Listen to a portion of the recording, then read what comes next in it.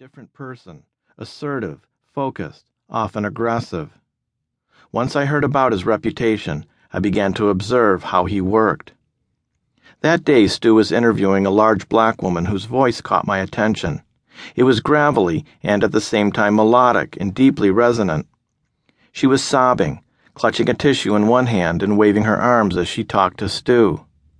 I picked up bits of their conversation. Her husband had just been arrested and was being held at the detention center for something that had happened in Georgia a long time ago. I started listening more intently. "He accused of killing a man in 1944, she said, wiping tears from her face. He escaped from a chain gang. She explained that he had been arrested by Philadelphia police the day before, when they had a loud argument and a neighbor called the police. When he was routinely fingerprinted, his prints matched those of an escaped fugitive." "Was Mr. Giles convicted for the Georgia murder?" Stu asked. "They say he was." "The police told you that?" "Uh-huh." Stu paused, looking down and away from her, then slowly back up to her face.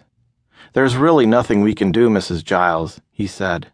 "When someone is convicted and the state where it happened seeks extradition, that's the end of it.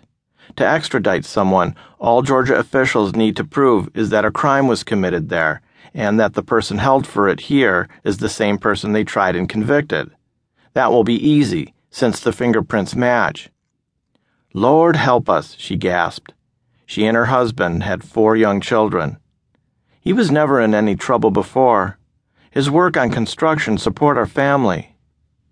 "I'm sorry, ma'am," Stu replied.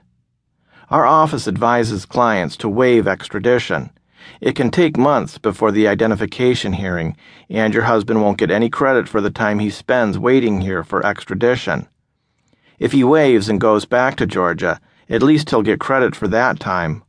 I'll visit your husband in prison and explain it all."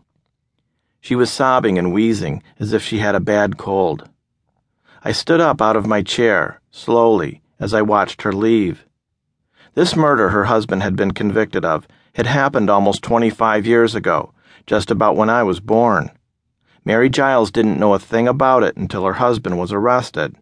He had escaped, married, and made what sounded like a good life in Philadelphia for himself and his family.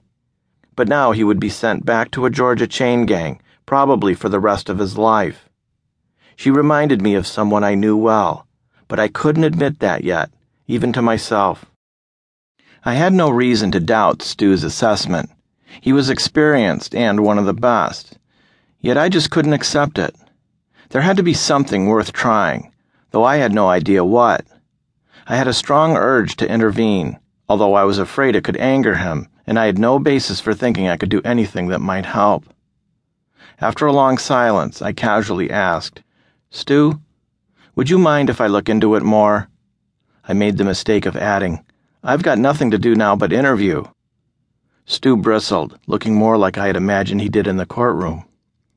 "Fine, you want a wild goose chase? Go ahead," he said, as he held the file up in the air, like something I would have to fetch. He added some good advice. "Don't let anyone hear you say you got nothing to do but interview. That's a vital function around here. We all do it, even the Ivy Leaguers." The Ivy League comment reflected a tension in the office I would become familiar with. Until the 1960s, public defender work was usually not sought by graduates from the Ivy League. Most public defenders went to local schools, often, like Stu, at night, so they could work and support themselves. Law practice is very hierarchical, and public defender work was near the bottom. This changed in the 1960s, however, as the nation turned its attention to civil rights, poverty, and the rights of people accused of crimes.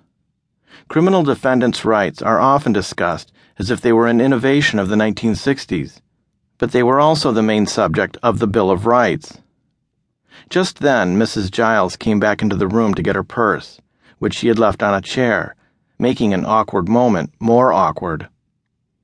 "I will be visiting your husband in jail," I said, "to look into whether there's anything that can be done." "Thank you, sir. May the Lord Jesus bless you," she said. The word Jesus was startling. I never imagined that Jesus would care about me. It feels strange to be blessed so personally.